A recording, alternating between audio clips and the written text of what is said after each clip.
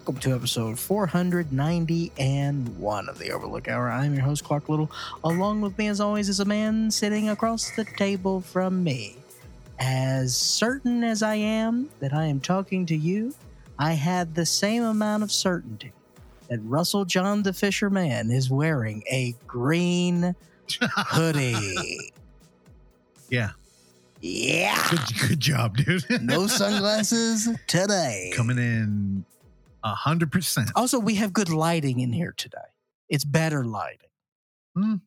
It's okay. It's better for me. It's overcast. It's better for me and my troubled eyes. Well, the sunglasses really help. Not having them on. Can I tell you the reason why I don't wear the sunglasses anymore? Oh, it's done? Well, here's the reason why. As the remaining half of the show will be introduced here whenever I feel like it. But right now, I need to talk about my sunglasses. I left them in Alabama. You know, I left my fedora in Mississippi. Dumb. And I left my Ray-Bans in Alabama. Where? And Amanda Cooper has not sent those Ray-Bans to me. Oh, okay. All right. A girl stole them from you. That's correct. Cool. Accidentally stole a shirt.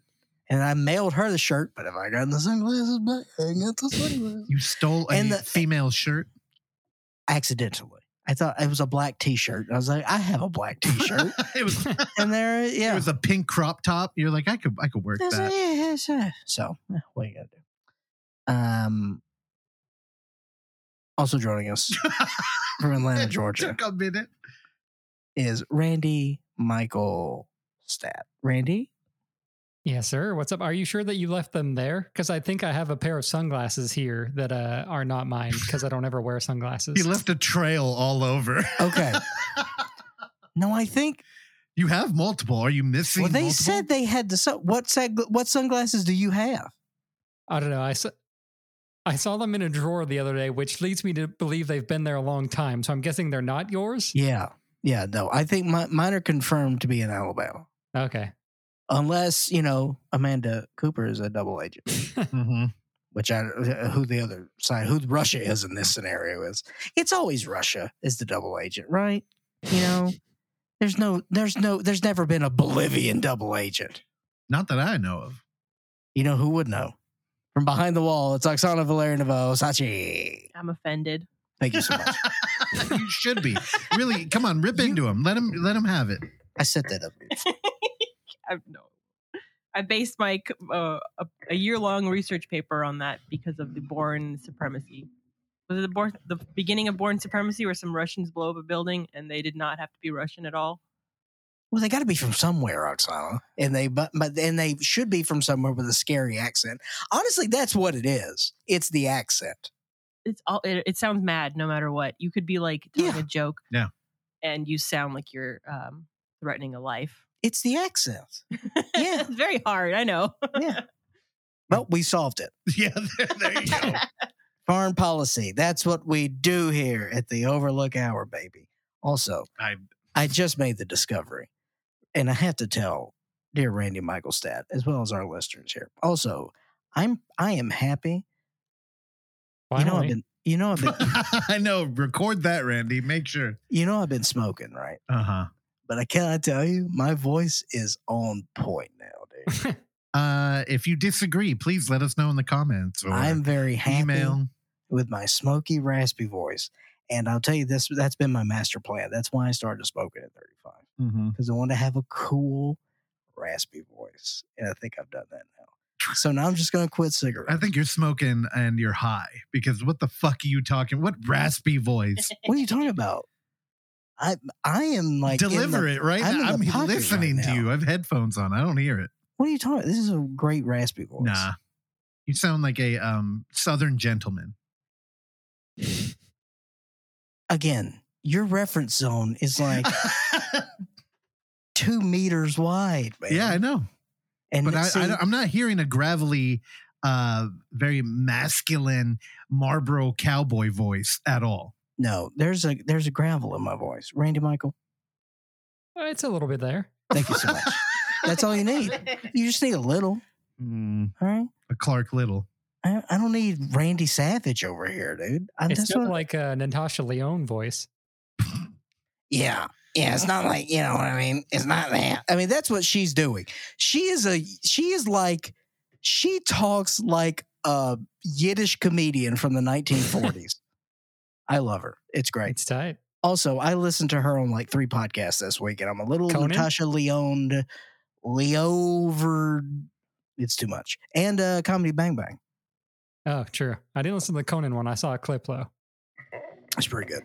I feel like I'm gaslit by her career. Anyway. I always think she's not as famous as she is. She's great. I agree. She's been around a long time, too. I know. Yeah, and I'm always like, child actor. are you really that famous? Also, what I was getting to before I got sidetracked with the beauty of my own voice, which I attribute to smoking. So kids start smoking. Randy, both Russell and Oksana are wearing matching sweatshirts, but in different colors. All right. I meant to point that out. And what color is she wearing? Oksana is wearing a beautiful baby blue. Yep, nailed it. Wow. Yeah, I know that blue. That's a very Russell, in certain circles that would be known as a Carolina blue. Yeah. A powder blue.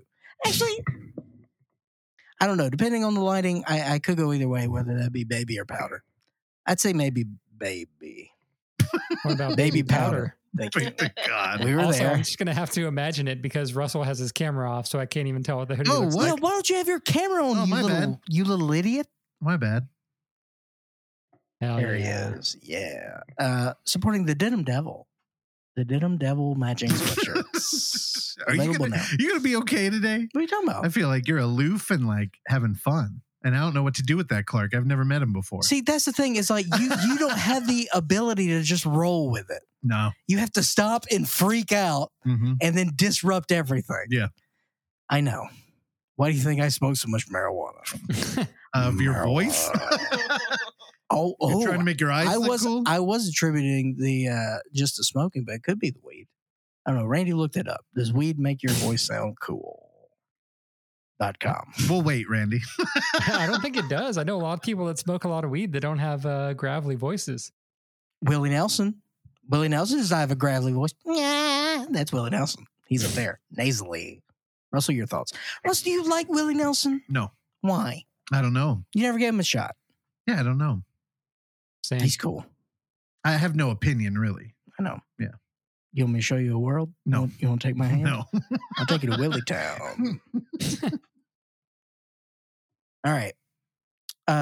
Russell John, what we got anything up top? I'm looking over here on our documents page, and I see a blank notes page. So It's usually blank. No. We'll typically have some notes in there, but it's all right. Nah. Yeah, no, I didn't put anything down today.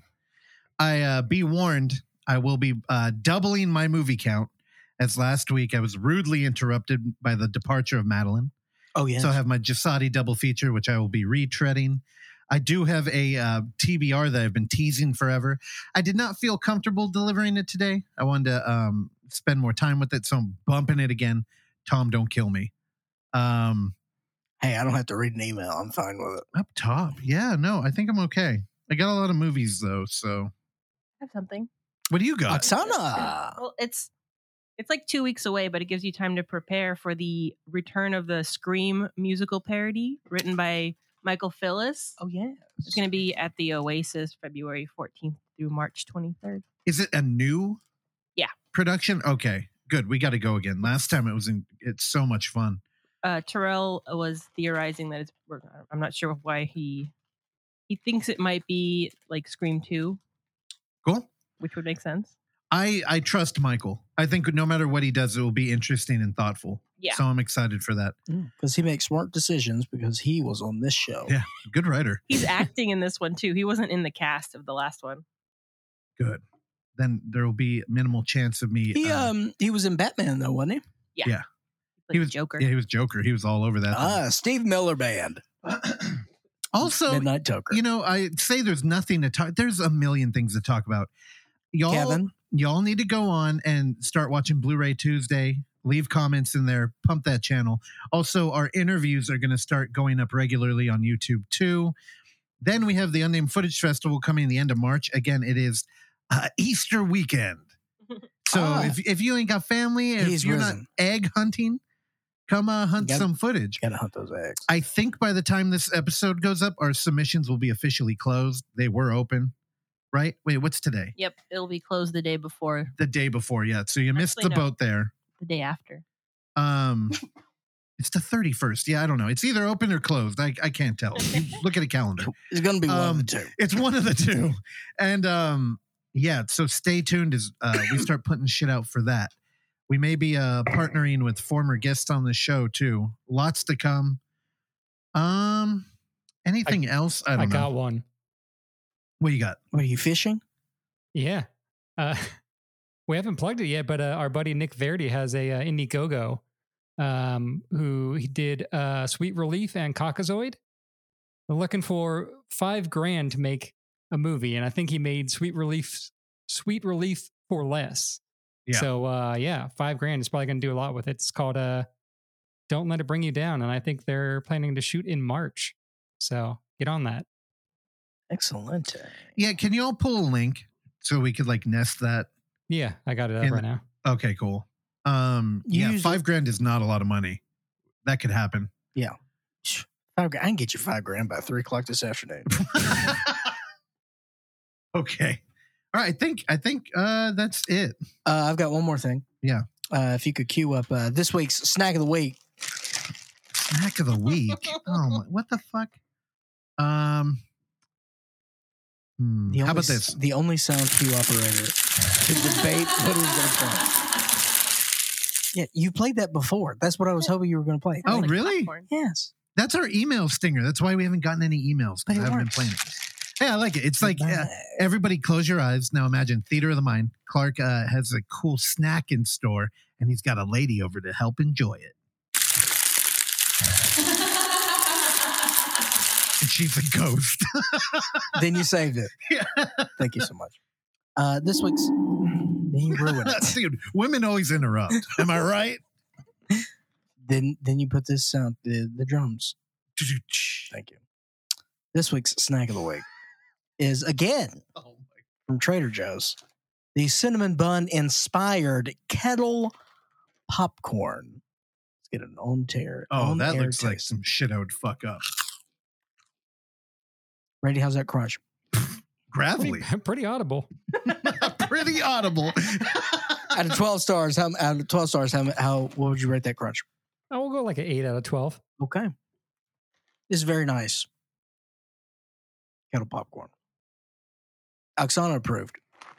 It's not bad. Russell, would you like some, or are you on your little diet? No, I'll wait till after. Well, you want the sugar? It's going to make me cough. You want to smell the bag? Okay. Russell's getting a live smell. Oh, looking at the bag itself, looking at the nutritional facts, because he's responsible. Got some iron in there. That's iron. Well, how was that sniff for you? It was good. All right. Brady, you're the only one who can't participate in this. I'm sorry. Bummer. Go visit your local Trader Joe's. All right, Russell, over to you. Was that it? All right. That was snack of the week.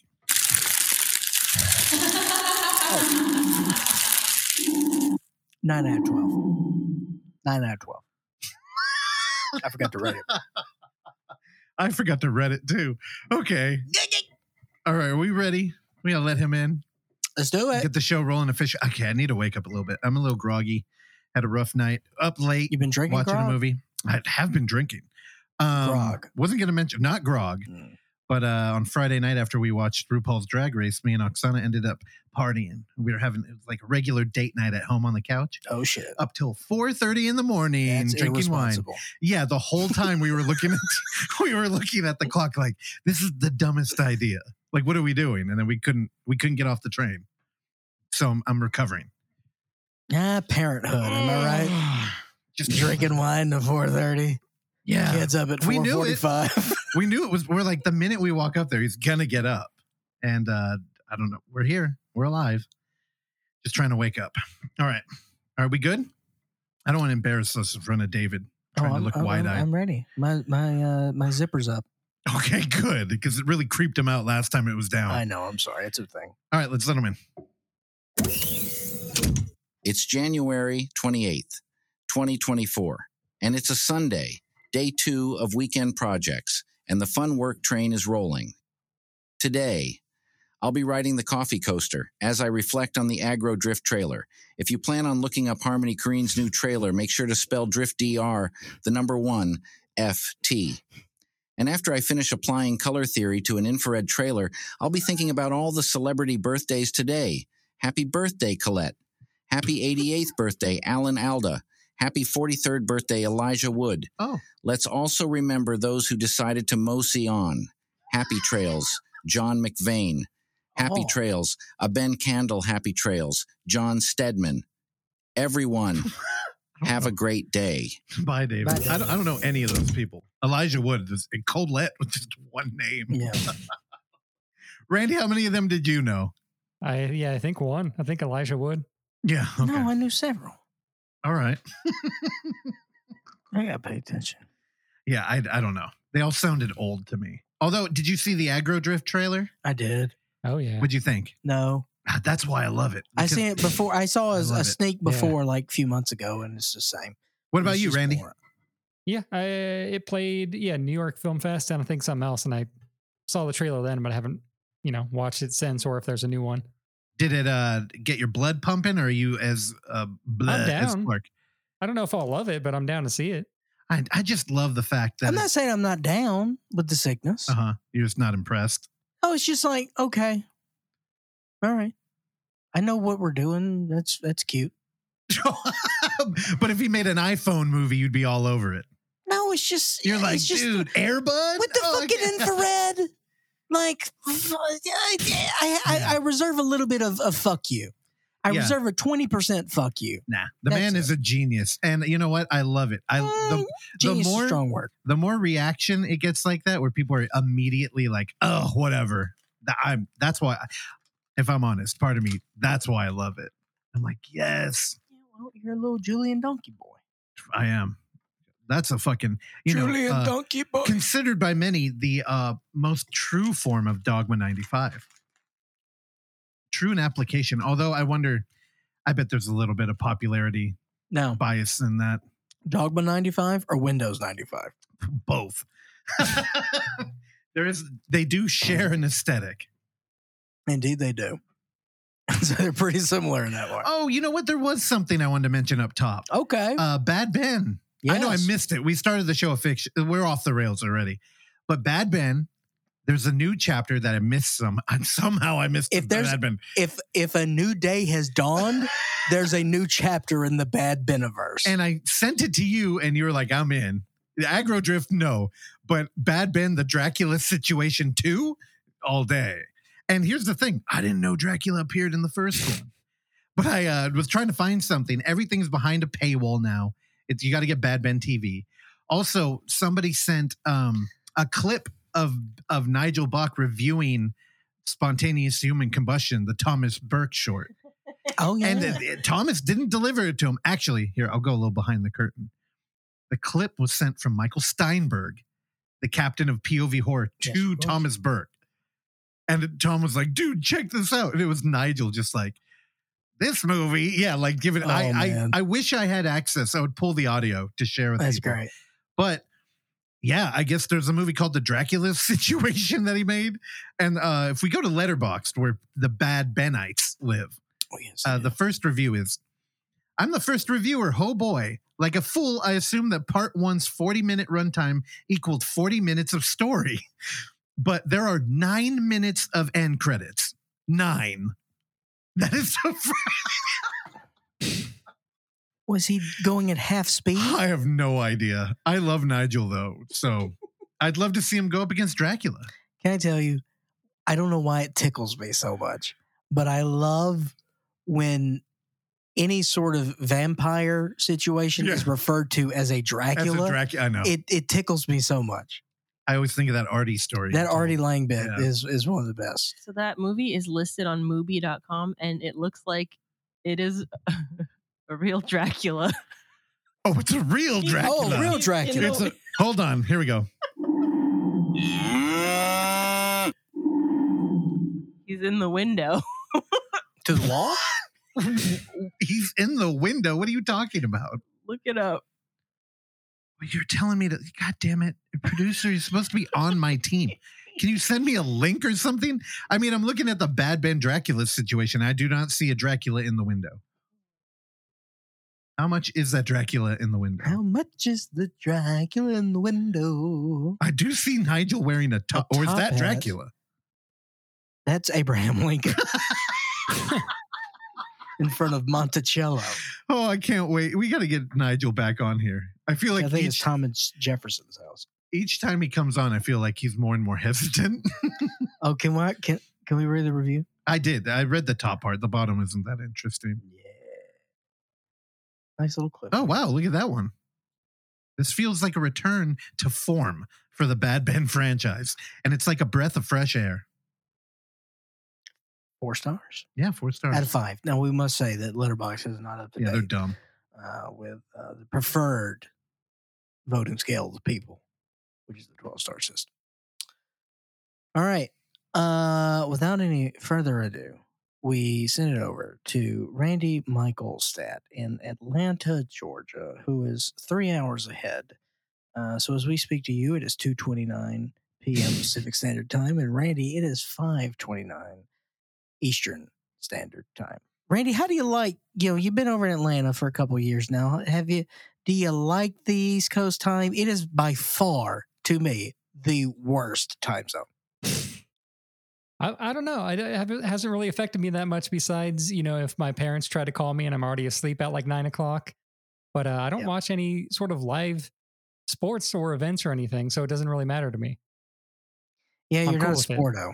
You're not a sporto. That's part of the deal. But even like, for a live television event or something, streaming, things like that, or, if it's 5 p.m. Pacific, that's 8 Eastern, 7, that's 10, that's late. Yeah, I guess there's probably been one or two like, streaming, I think one of the only YMH live I watched, I think was kind of late here.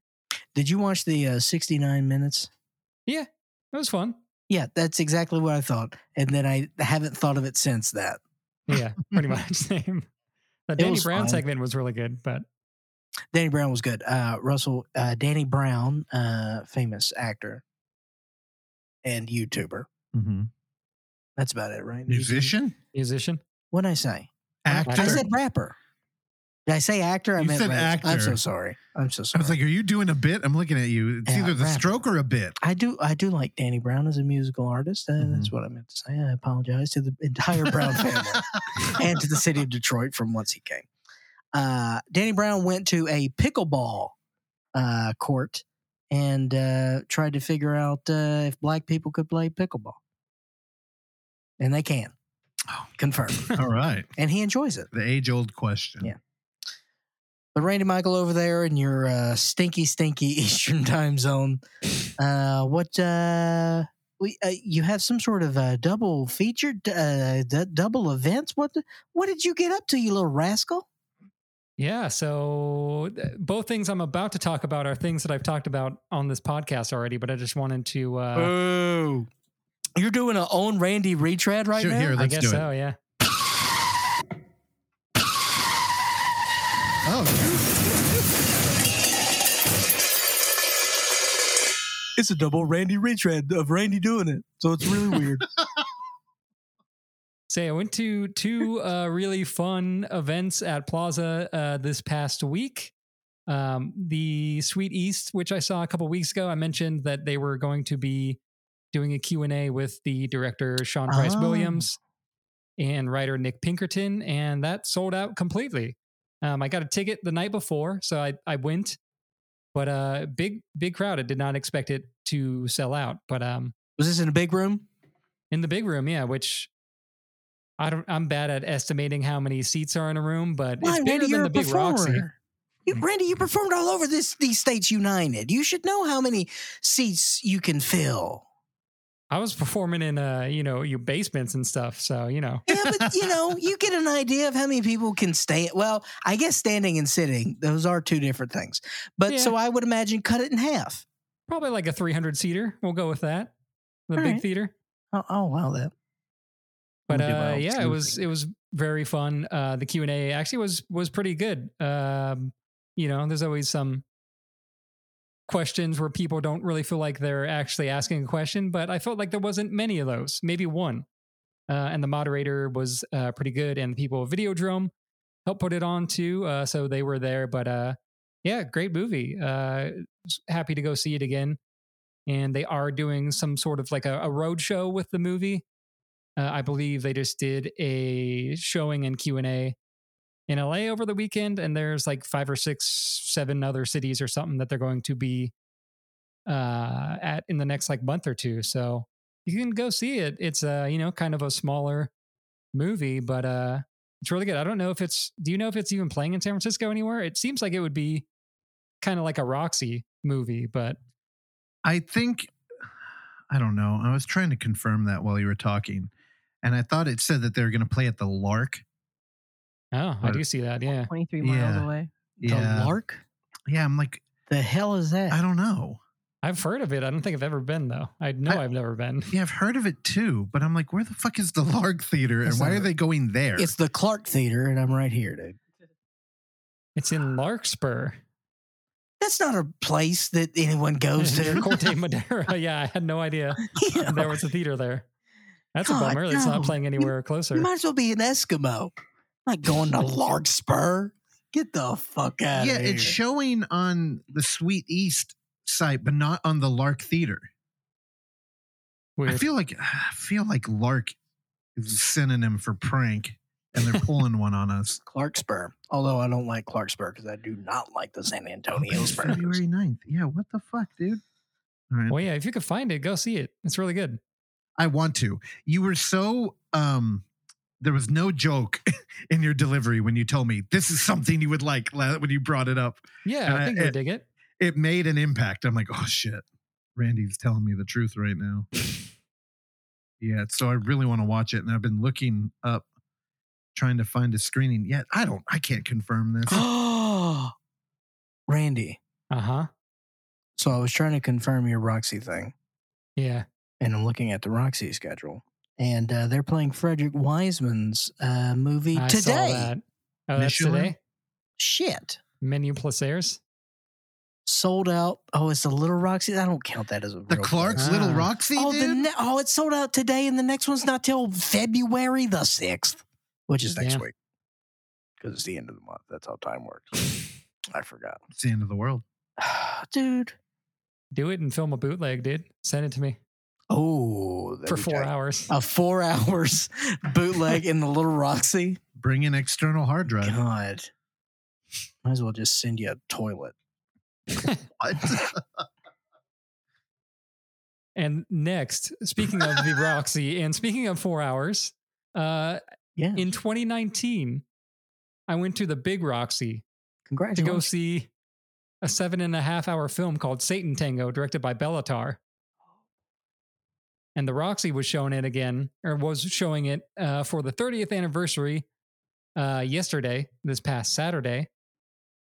I wasn't really planning on going, but Christian was like, hey, I kind of might want to go see Satan Tango. I was like, well, if you go, I'll go. I just don't want to go see it, a 7.5 hour movie by myself. So had he seen it before?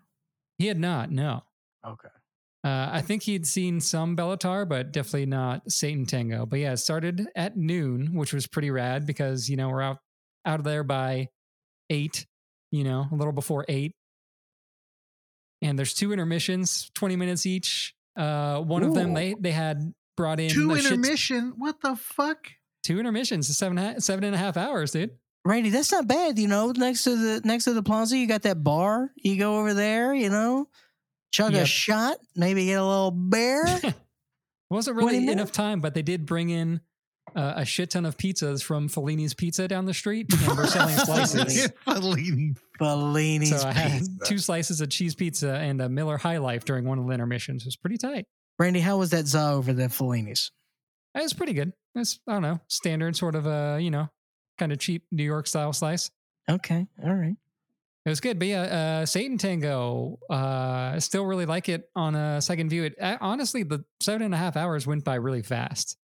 I don't know what it is about the pacing of it or something, but Yeah, Christian agreed. It went by like really quick as well. And this wasn't sold out. It was in the big theater, but it was like 70% sold, maybe.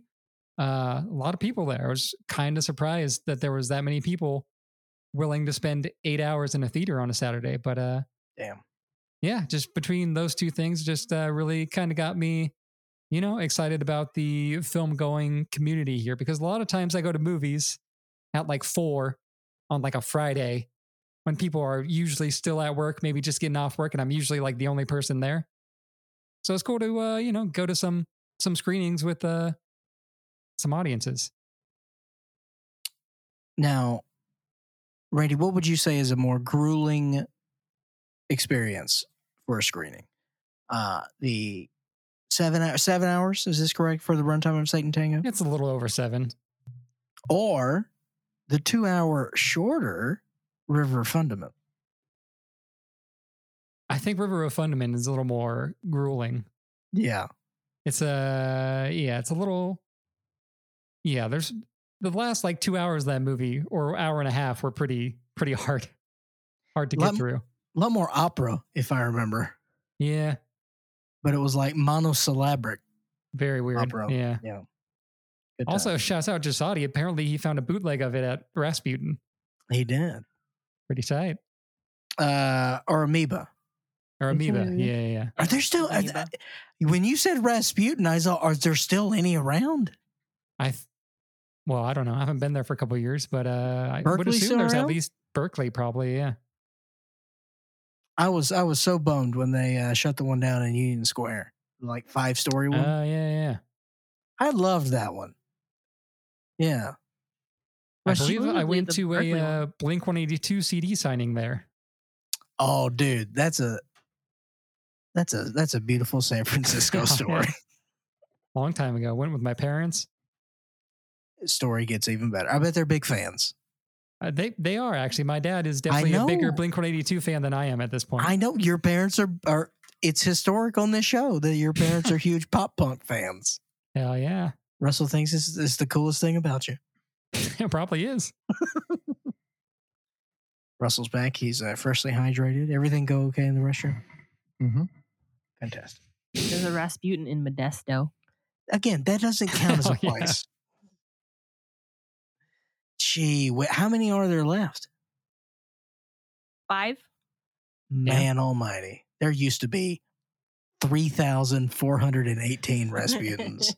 Now they're down to 5. Oh, the dodo of retail record stores. I'll tell you. All right, Randy, what else you got?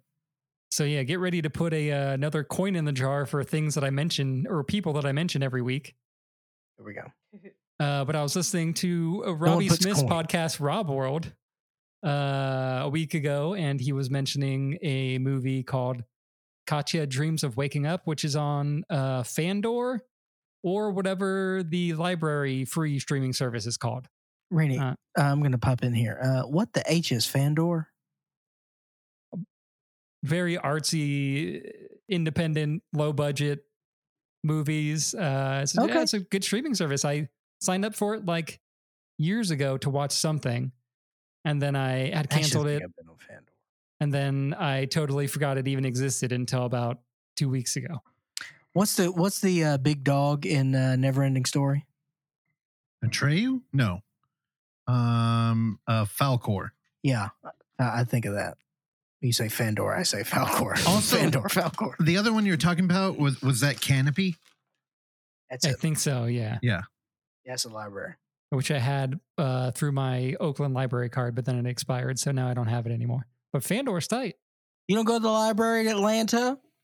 I have not. No, I have not. I read books over there, dude.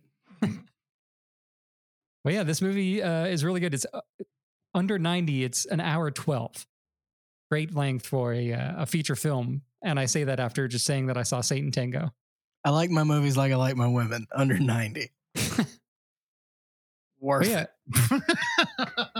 Essentially, this movie is about the main character, Katja, who lives in Berlin with her boyfriend. And she lives like a very, busy, big city life, and is like addicted to her phone and has to set alarms for everything, and has a ton of anxiety and is like worried about the future and like worried about death and things like that. And then there's a lot of very cool editing, like in the beginning where you're kind of seeing like her walking around Berlin, but you're seeing like stuff from her phone, like her phone screen sort of like intertwined with it too, which kind of just, I don't know, really painted a picture about like phone addiction and how like you could kind of just like, you start to like not realize like what's what sometimes, or, you know, you just like are so addicted to it. You're just like always thinking about it. So yeah, it kind of starts there, and the whole like first 15 minutes or so are sort of like an anxiety attack. You really like are in her head. You're listening to a lot of her voiceover is kind of what's driving the main first portion. But then her and her boyfriend go to Norway, and the film like really quiets down. And the cinematography is like really, really beautiful. Just really like striking nature, and it's just shot really well. And it is very quiet. You can tell she's trying to like detox from like big city life and like, you know, not look at her phone. Like her boyfriend's like, oh, I sent you something funny. She's like, I'm not going to look at it while we're here at all. Like I'll look at it when we get back into town. And yeah, this whole like middle portion is like really cool. There's a lot of just interesting editing. There's like this sort of like a wipe thing, like a slow, like it wipes like the frame down, and then like the next frame comes through at that portion. Hard to describe, but it looks really cool.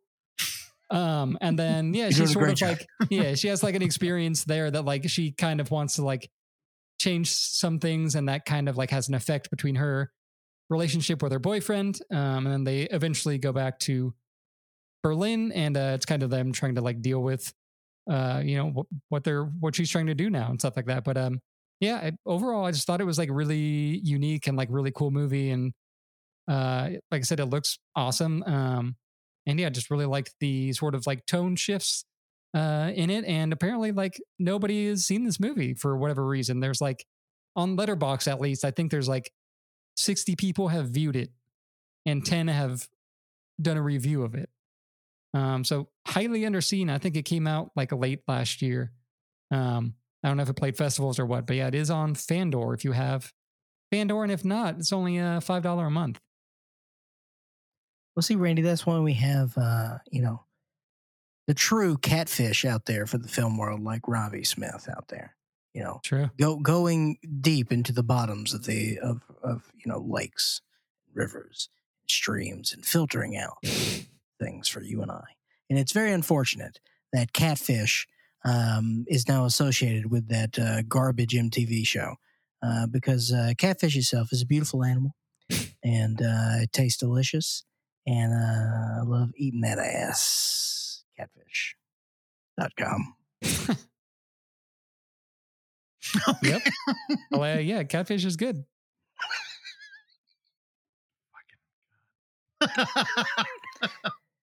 Randy, how many stars? Let's go 9 out of 12. I know, just shy of 10. See, Russell, I think we've gone too hard in on Randy. You know, we've been saying that he's been handing out 10s like he's a horny judge at a beauty contest. Hell yeah. Sometimes there's 10s, dude. I don't know. Sometimes there's 10s. What can I say? Fuck yeah. All right. Randy, anything else? No, that is it. For reasons I don't know. Actually, you know, was this a Tubi movie? I don't think this. I think I actually watched this on. Actually, yes, I'm looking at it right now. Through MGM Plus on Amazon Prime, which apparently MGM Plus is like a free thing that you can do as well. I watched And Justice for All. Now, this is a movie that sort of has been on my you know, in my purview for a while, because you know it's Al Pacino. It's the 70s. This is a big movie. This is actually the screen debut of one Jeffrey Tambor, who we're going to talk about him in a second. I just knew that this was like, you know, sort of an important movie, whatever that means. It's like, you know, it's a cornerstone movie for the 70s, things like that. It's Norman Jewison. I'm a big fan of Norman Jewison. You know, he in The Heat of the Night. is one of my favorite films. This post dates Heat of the Night, I think, by 12 years. Heat of the Night, I think, is 67. And this is 79. So we're at the tail end of the 70s. But man, I believe in my Letterboxd review, I put it as a sledgehammer of 70s weirdness. And that's the best way that I could describe this, because the absurdity is heightened in this, in these situations, and mostly played for comedic effect, which is even its own bizarre thing. And tone, and if you've never seen a Norman Jewison film, and I think I've only maybe seen like 3, so I don't want to stand here and be a future victim of stolen valor as this all-knowing person of the work of one Norman Jewison.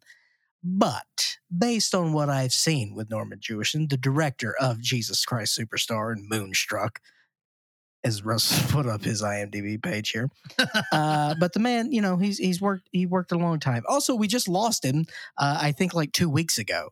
Just passed away January 20th of this year. Happy trails.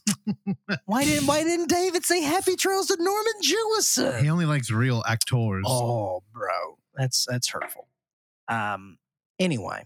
Well, yes, I was right. Heat of the Night 67.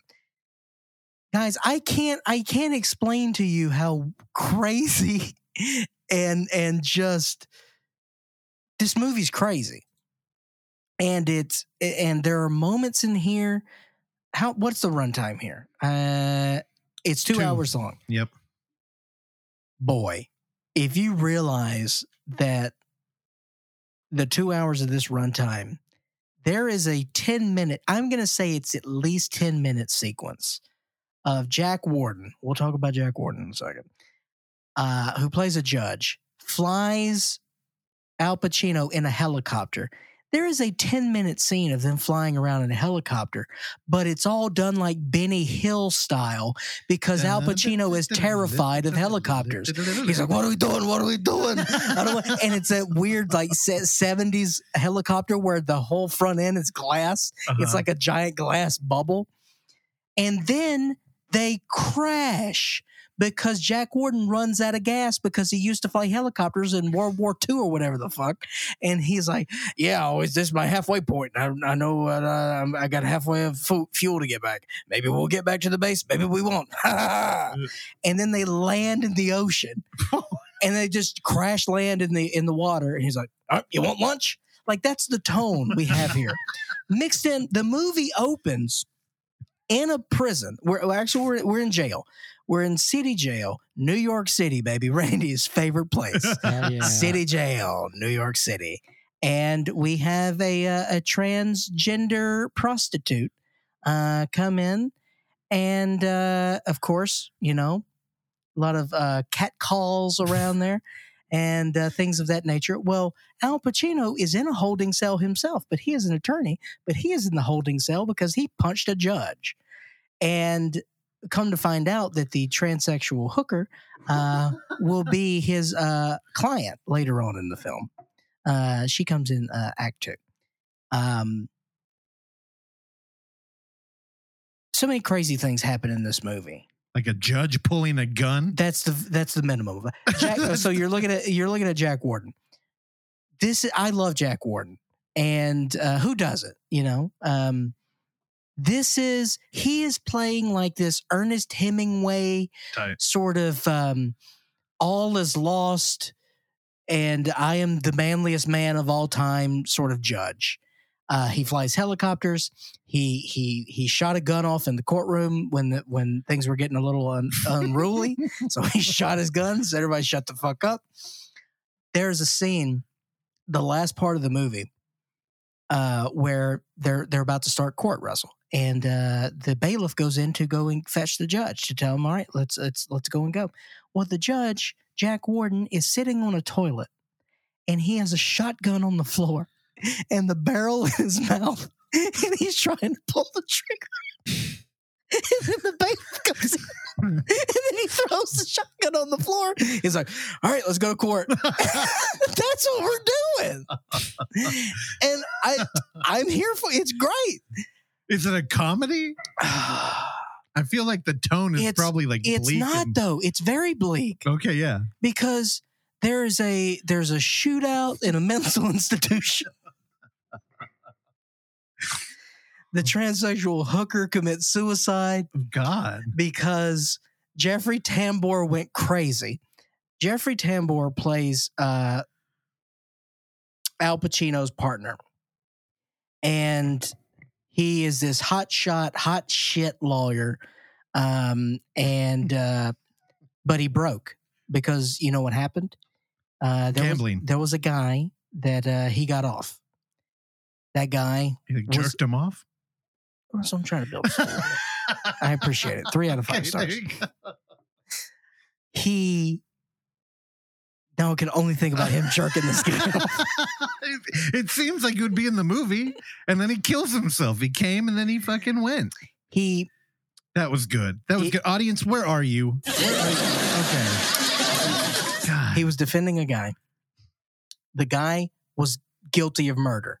Okay. He knew he was guilty, but he got him off because he's a good lawyer. Because he got him off on a technicality. So he was, reminiscing with Al Pacino about that. He's like, "You remember when I got that guy off?" Yeah. He's like, "Yeah, well, guess what? He killed again, and he killed a child."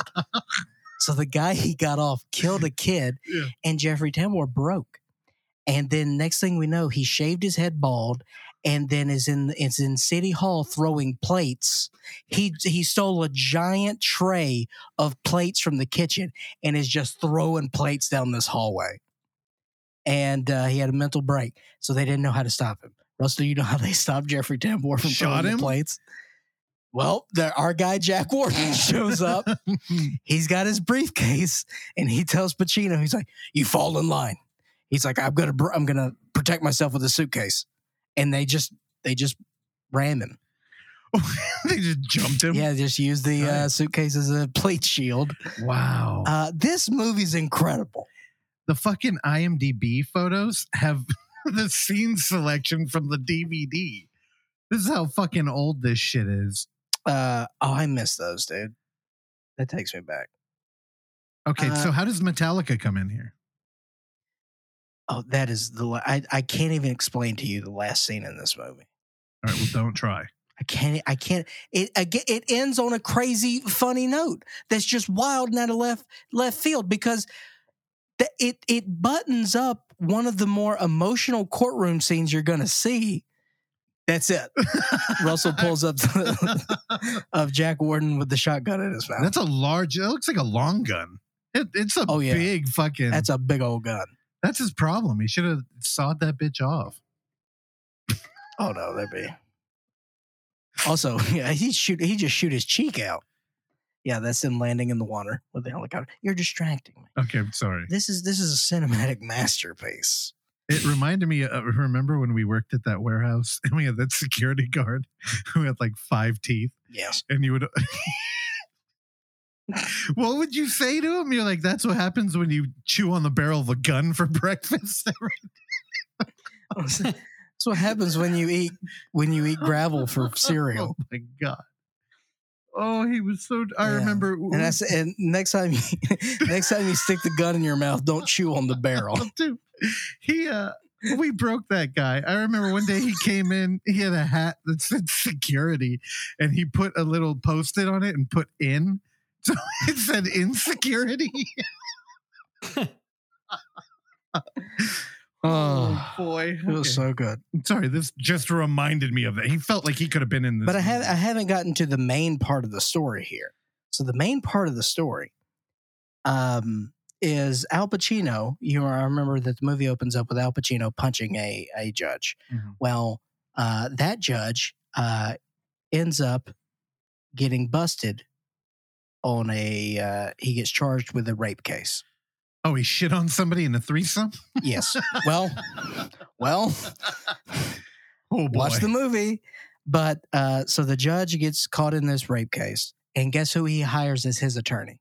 Al Pacino. Oh, shit. And no one believed it because they were like, that judge hates you. Why? Because he had power over it. Uh-huh. And so Pacino realizes the deeper and deeper he got into this case, he knew that he was guilty. And he knew that he was screwed one way or another because this judge is a terrible person. And he was just getting burnt out, and he was seeing his friend lose his mind. And he's just, got a lot of stressors in his life. And so he throws the judge under the bus. And, that's what happens in the movie. It's very good. I very much enjoyed this. And also, you watch these movies and, these it's just, these New York 70s movies, like it's sort of its own genre, and because you have a lot of, thank you so much, Alex, from the grave. I didn't even realize he was in here. Because it's a lot of the same cast. And, Lee Strasberg is in this. I love it when, one of the greatest acting teachers of all time shows up. And of course, Lee Strasberg played Hyman Roth in The Godfather Part 2, as we all know. And then, who else was it? Russell, can you scroll down, please, a little bit? Who else did I want to? Craig T. Nelson, yes, of course, shows up. And then Dominic Chianese. Who, of course, is Uncle Junior from The Sopranos. Yeah, I heard he was such a hack. That's actually where calling a movie cheesy comes from. Watch your mouth. They're like, wow, that was really cheesy. It actually comes from Chianese. I highly encourage everyone who is in this room and everyone who is listening to watch And Justice for All from 1970. It's a hoot. You're not going to have a good time. You're going to laugh. You may cry. It's wild. You're not going to be bored. I guarantee you that. 10 out of 12. Fuck it. I love it. I recommend that y'all go on YouTube and listen to And Justice for Jason, where they turned up the bass in the Metallica track. All right. How'd that go? It's good because that's when, they got Jason Newsted as part of the band. They didn't really respect him. And they were kind of, because Cliff Burton, dude, he's an icon. Yeah. And they're like, you're no Cliff Burton.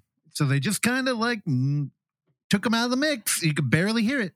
But, since then, people have turned it up. Now, true or false, you named your son after Cliff Burton? Oh, yeah. All the day. Yeah. And that's not how we feel about that. Cliff Burton and Cliff Martinez, another good director. Oh, yes. Director. Because he teamed up with my boy, who's also colorblind. I love the colorblinds. Yeah. Me and Ref and we hang out. Yeah. We're in the message boards together. You're the oversaturated duo. That's right. Okay, let's move on to a new film, a contemporary film, as it were, from 2024. One man's brutal campaign for vengeance takes on national stakes after he is revealed to be a former operative of a powerful and clandestine organization known as Beekeepers. Buzz, bitch. It's the Beekeeper. Honey. I don't think there was a scenario where I wasn't going to have a good time watching this movie. I feel like I'm in a good enough groove with what this man's doing. And you know who I'm talking about. Mm-hmm. Our Lord and Savior, Jason Statham. I think he's just in a groove right now, man. And it's great. Here's why I enjoyed this movie. When you watch these action movies and any sort of thriller, Russell's favorite words, all by the way. Anytime you have these types of movies and any sort of assassins or sort of ragtag group of expendable soldiers. This sort of thing. And spy stuff. There's always some sort of, undercover element, some sort of, hiding in the shadows, these sort of things. No, Jason Statham's just very good at what he does. there's no pretense for fake identities, things like that. He just shows up and tells you that he's going to kill you. And now there's a couple scenarios where he does have to be a little sneaky snake. It's part of the job. Otherwise, he's just going to go into a place. It doesn't matter if there's 100 people there. There was 25 FBI soldiers outside of a building in Boston, and it was no sweat. He didn't break a sweat. Didn't break a sweat because he's a beekeeper.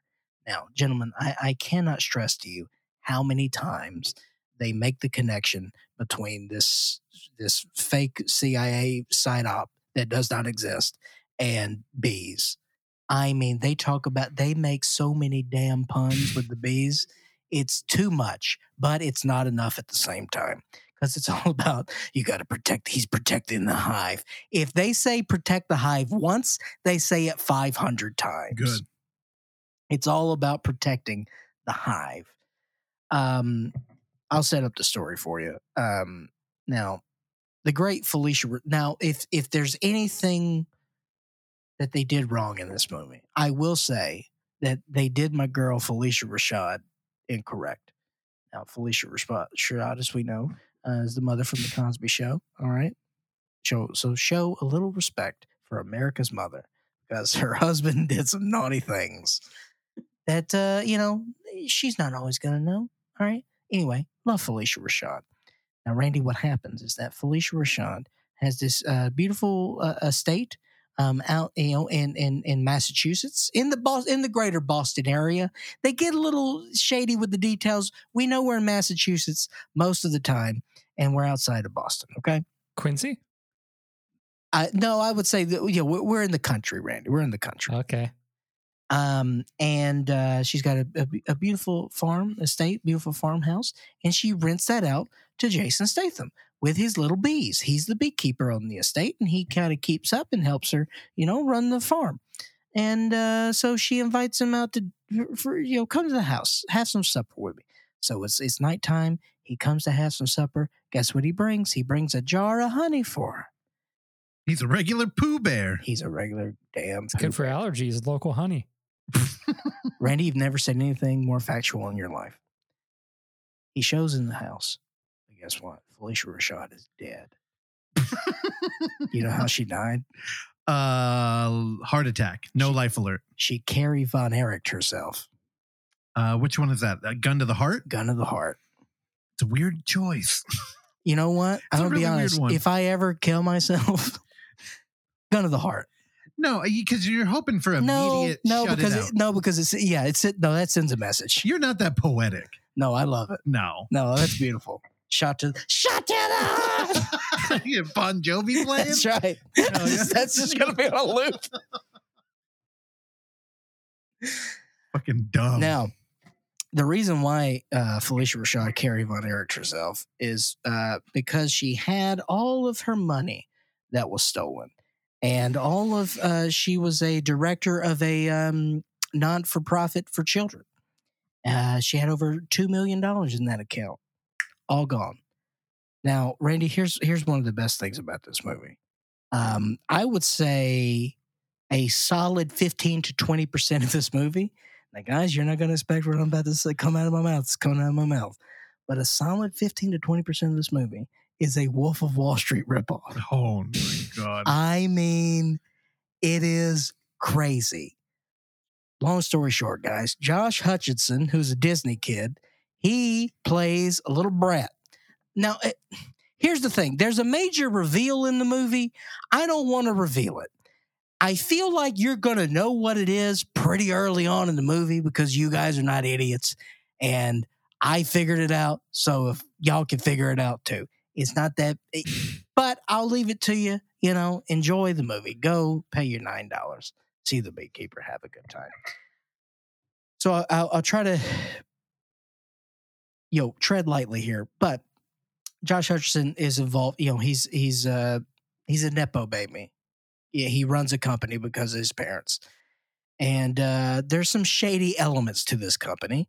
And a couple of those are basically, identity and fraud, theft, and things like that.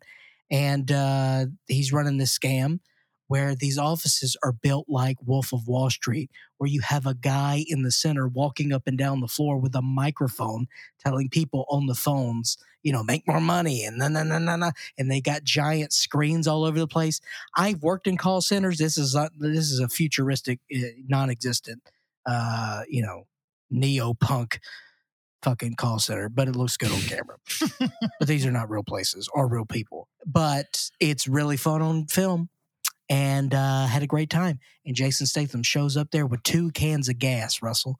And then the gentleman woke up to him and they said, "Sir, what are you doing here?" And he's like, "This is a call center, yeah." He's like, "I don't know what you're talking about, sir," because the FBI couldn't find these guys, but guess who did? The Beekeepers. The CIA couldn't find them. They're in the CIA. All right, CIA should have done it. FBI, DEI has hurt them, so I understand why Jason beat them all up. Yeah. So he came in there and he burnt the place down. He judo chop. He's very athletic, and the moves are very athletic. It's shot very well. I've had my problems with David Ayer in the past. I know that he directed one of Russell's favorite fantasy films of all time, with William Smith, Bright. Mm-hmm. But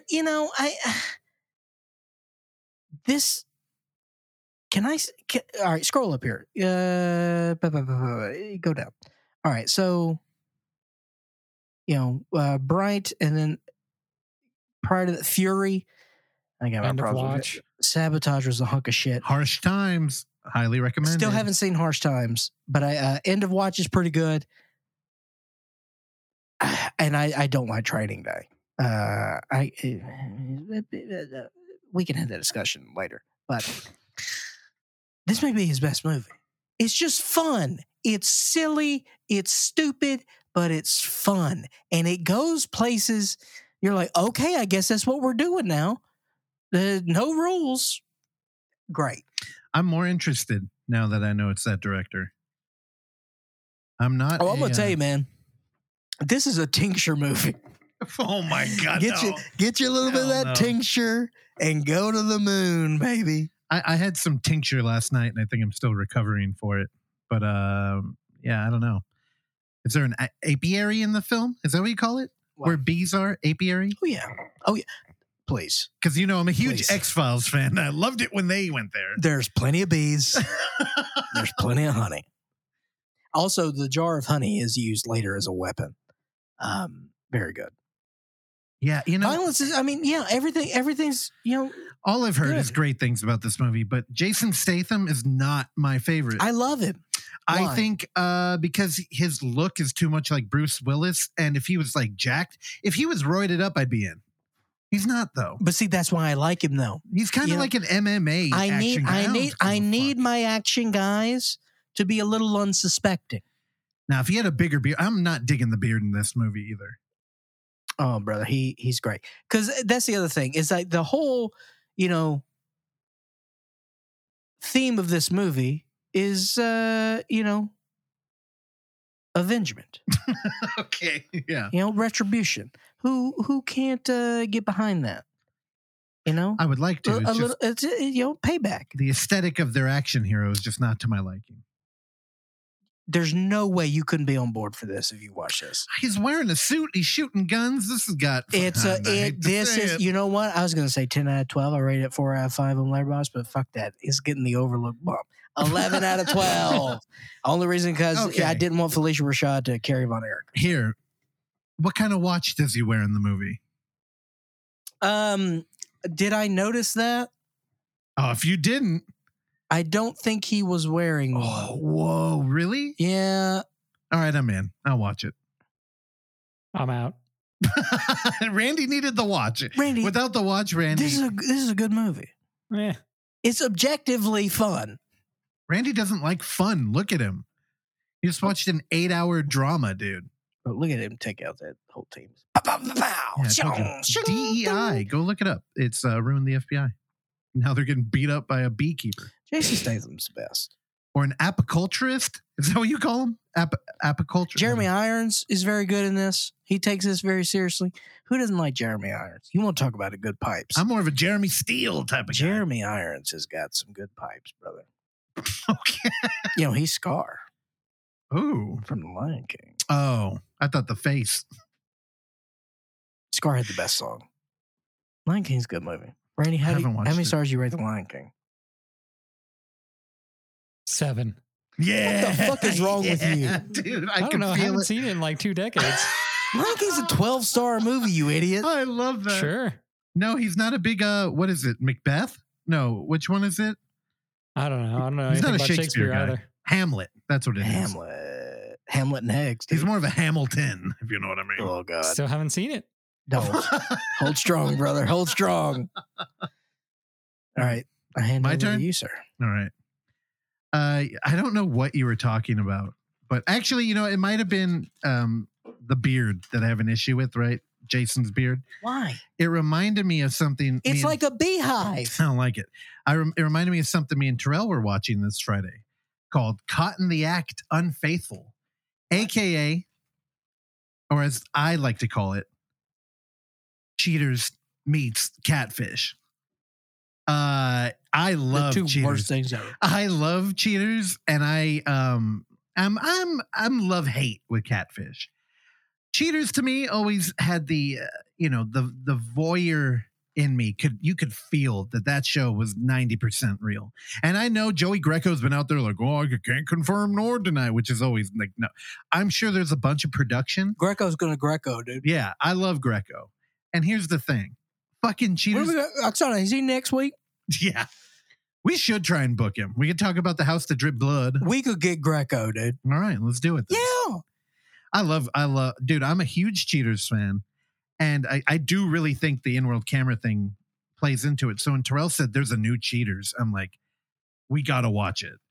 Yeah, I don't want to go too into this. I just kind of want to say, I think Terrell got mad at me. We watched 4 episodes, and for the first 3, I was like, do you think this is fake? It was so important to me that it is not mostly fake. By the 4th episode, I'm like, okay, this one wasn't fake. But they had a different tone, and I hope you just stay the course. Like, keep it real. It is a little overproduced for my taste, but Caught in the Act Unfaithful, it's on MTV. I actually didn't want to bring that up, but there's a doctor. The host has a doctor there, and they try to do the thing in Cheaters where they're like, we're going to give you an opportunity to change your life. This isn't about the conflict, when it was about the conflict. That's why they give them hidden cameras and shit. In this one, the doctor will show up and analyze them and offer advice. He had one of the most horrendous beards ever. Mm-hmm. Too manicured. And Terrell pointed it out, and I couldn't unsee it. It looked like there were little, like, you know, when you have glasses on your face, the thing you put over the ear, the little like leg thing, his beard had that. And it went around the curve of his ear. And Terrell pointed that out, and I could not unsee it. And it looked fucking, I hated it. I have to mention those. I was with my friend Neil. He came over here. Breen? My friend Neil Breen. He flew out. Y'all were kicking it? To go taste a limited beer so we could stand in line for a few hours to go taste this beer together. But we went to Francis Ford Coppola's winery. Mm-hmm. And one of the servers, people employed by the winery, serving the flight. This guy, his eyebrows. Oh no, dude! He did a pencil. He did a mustache twirl with his eyebrows. The end of his eyebrows were so long they twirled. Like were they waxed? They probably were, right? They maybe have been a little waxed. All right. I mean, that's your shit, dude. Wild. I hit a different level that day in life. I didn't think. Did you leave a good tip? I never saw nothing like that in my life. What was the tip? You know, I'm only leave tip. I mean, I'd expect it. All right, we got 4. God, and I put down dumb notes here. Also, I did have one question about this show. Yeah. MTV still a thing? Yeah. Okay. They bought Drag Race. Like, dude, they're making moves out there. But yeah, cable's dead. It's a weird medium. And if I'm honest, we didn't watch it on MTV. We got it. We procured it off the dark web, and we put it on a dump drive, and we projected it. WWE's moving to Netflix. Yeah, I get it. Yeah. Weird. Don't they have a like big Paramount deal though? No. In 2025, they're moving to Netflix. Oh, interesting. Yeah, I wondered. That's got to be like a Triple H move. Yep. Because I've been $5 billion deal. I've been joking about it, but when you shit on somebody's head in a threesome, you can only think of one man, and that's McMahon. R.I.P. TKO. I know that there's a lot of weird acronyms, but yeah, he stepped down and he did poop on a girl's head during a threesome and then went and took a shower, but insisted that she continue the act of loving his friend. Well, perspective. Yeah, I mean, fuck it. Like, you gotta have a good time. It's like watching The Beekeeper. It's all fun. That's right. Jason Statham would be a good McMahon in a movie. Yeah, he could pull McMahon off. All right, you pull him off. You keep saying things like that. All right. So last week, I almost got into the Jasadi double feature. Again, I was working with Jasadi for a weekend, and I had this day that I felt incredibly guilty. I knew Oksana was home with the baby, and I was out there kicking it with my boy, East Bay cinematographer Jasadi Perkins. He took me to lunch. I found a new game store. I can't remember. It was a type of Latin food. It was fantastic. It was a sandwich. Okay. Peruvian? No. Okay. I can't remember. It was fancy. I didn't want to say nothing. I'm like, okay. And then we went home. Well, fancy for you is something not in a wrapper. That's true. Not frozen is fancy for me. Actually, if there's the temperature is a little hot, then I'm very happy. I'm a happy date. I was very happy with that food, and then we went back to his house and watched 2 movies. Although it wasn't planned. I'm making it sound like we had a game plan. We didn't. I did what any cinema fan would do, especially of the adventuring variety. I texted Robbie Smith. I said, Robbie, help me out, dude. I need movies right now. We got time, but I can't burn it. Like, we're pretty tight. I could get 2 in. You're in a pinch and you need your boy to pull you through. Exactly. And he recommended something earlier that he brought back up. He said, well, did you ever check out Skin Flicker? Skin Flicker from 1973. It is a 44-minute movie. Oh. And I'll just read from IMDb. Presented as a found footage a la the Blair Witch Project, this chilling and provocative fake home movie presents the story of 3 dissidents and their plan to commit a revolutionary act on film. Okay. Will Knightley plays one of the guerrillas who kidnaps and tortures a cabinet minister. So 3 people armed with a 8mm camera and a 16mm camera. Gorillas with a U or an O? Gorillas with a U. That's unfortunate. Yeah. No, they kidnap a politician. And basically this plays out like a fucking manifesto where they're talking, they're saying, they're all regular people and they're fed up. So they're going to do something. The movie, it's from, the other side of the pond.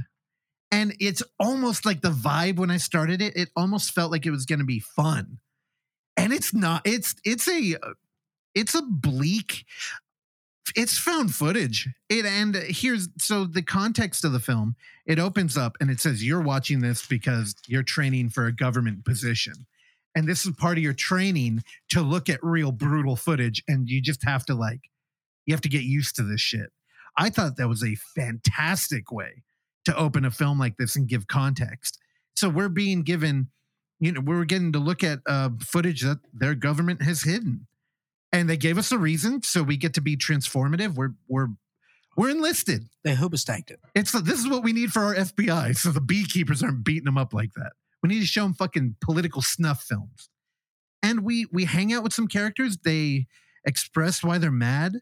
They talk to another dude. They feel a little like maybe they're not going to do anything.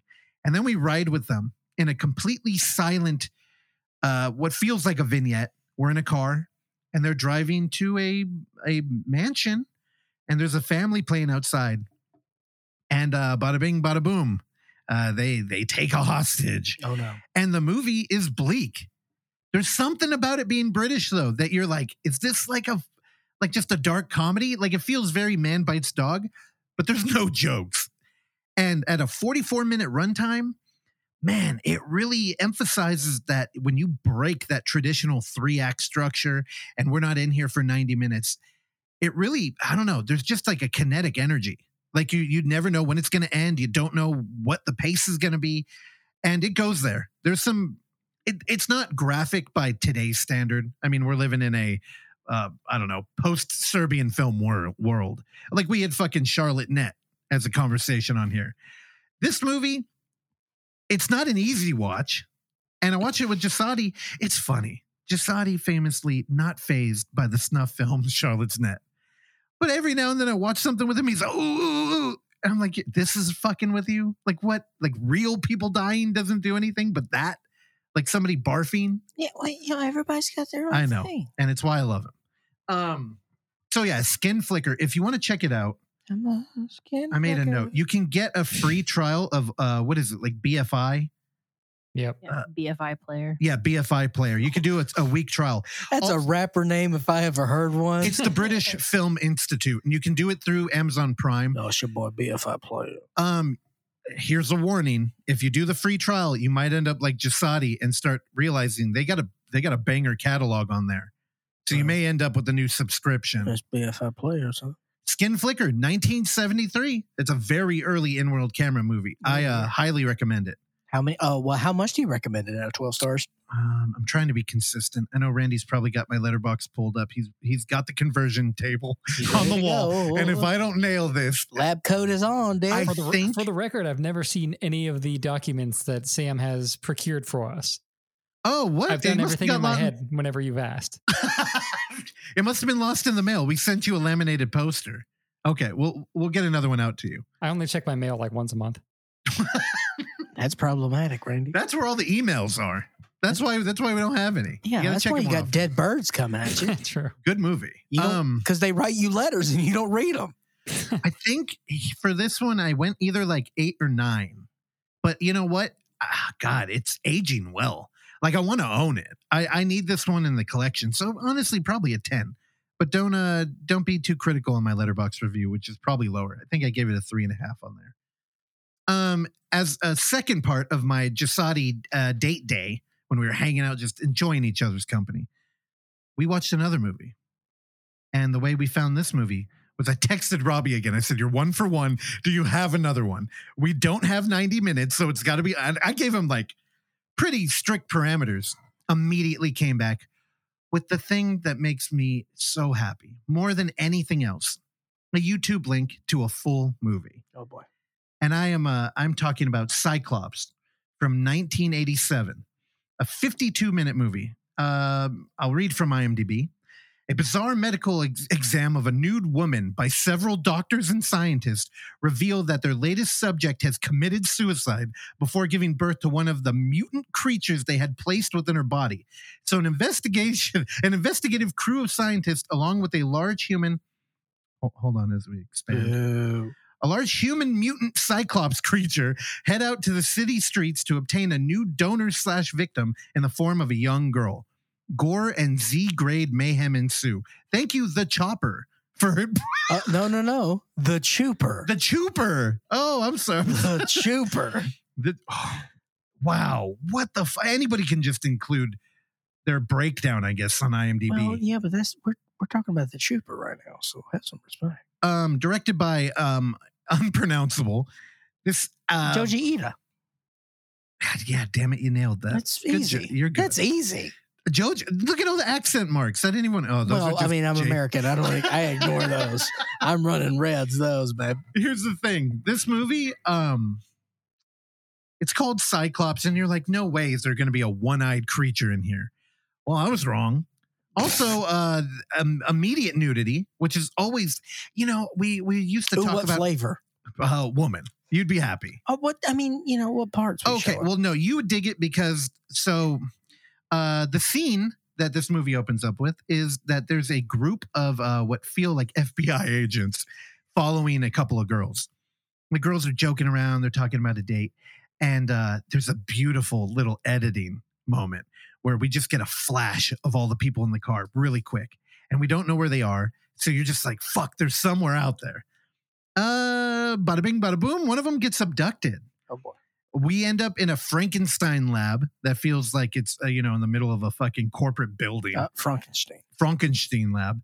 And there's a nude girl on a table, and there are several doctors. They're like, "Is this the right girl?" And they're like, "Has she not mutated at all?" And this is when you learn, oh, this is the fucking sci-fi movie. Like I thought it was going to be a horror film. Oh, it's a horror film. Stick around to that third act. But the girl's naked. She unfortunately wakes up. The anesthesia didn't hold. We later learned that this happens at like 1 in 100. Unfortunately for her, she saw too much and had to be killed. Oh, But no. before that, she was laying naked on a slab, and one of the doctors was groping her.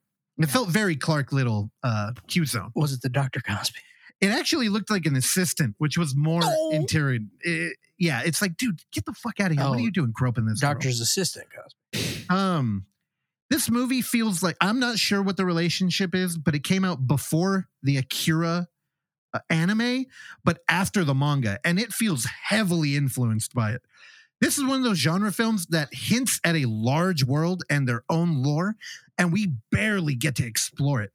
It's under an hour because it was made for TV. Just feel anything.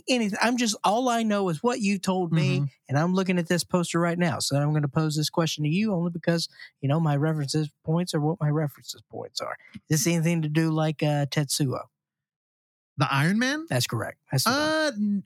It feels a little bit like high gore in a low budget, but it's not on that vibe. High gore and a low budget. Yeah, Tetsuo Iron Man's got its own aesthetic, and this feels more like Cronenbergian. They've got other priorities other than the crazy aesthetic. Well, it's they're very Dreams for Dead Cats. Okay. You know what I mean? Like they're making it work. They're DIY. This looks like they had money, and it's kind of shocking. Dude, look, there's a reveal where somebody's face rips off. Oh, that's cool. It's fucking cool. And a lot of this, the practical effects at the end, there's a showdown kind of in an elevator. It's gnarly. It's very Akira. Can that be my first tattoo? Cool. That would be a chore. If you brought that picture to a tattoo, they'd be like, what do you want me to do with this? Where should I put that? My inner thigh? Armpit. Right next to my little wiener. Yeah, Cyclops, 1987. If you're in the Discord, I'm probably going to throw a link to most of the movies I'm talking about, as they're all available for free.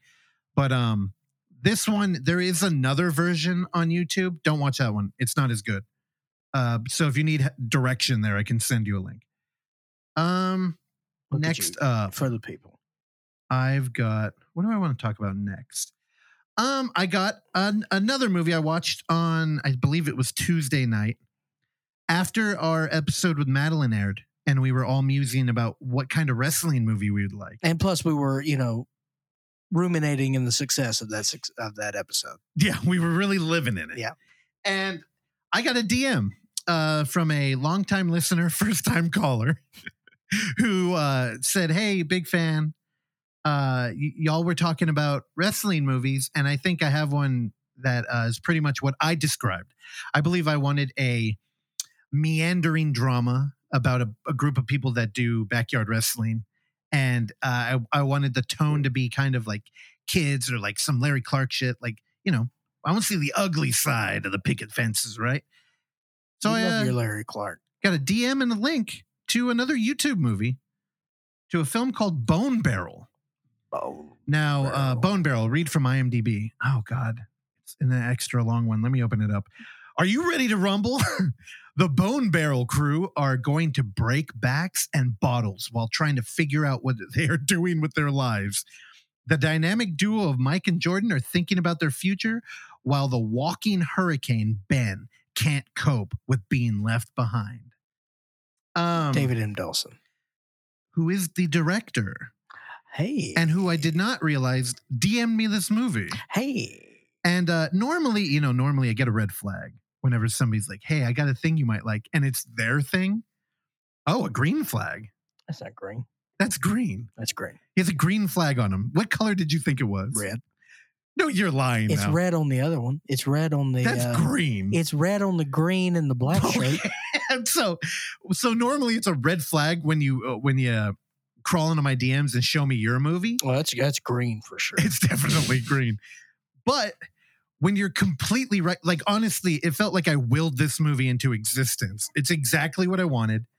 And it's on YouTube. And do you know how giddy I got when I noticed it had only been watched 170 times. Oh yeah. I'm like, oh, we're playing with fire right now. I love it. This is your Q zone, baby. Bone Barrel. I mean, so this is exactly what I wanted, and in my head I had a very clear picture.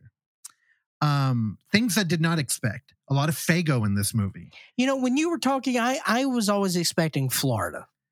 It could be Florida. Yeah. But I mean, my reference was Modesto. That's a good one. Yeah. I have a good one. The documentary, The Backyard, is that. Not going to dispute it. And here's the thing. The Backyard is a particularly weird fantasy because these motherfuckers had a ring.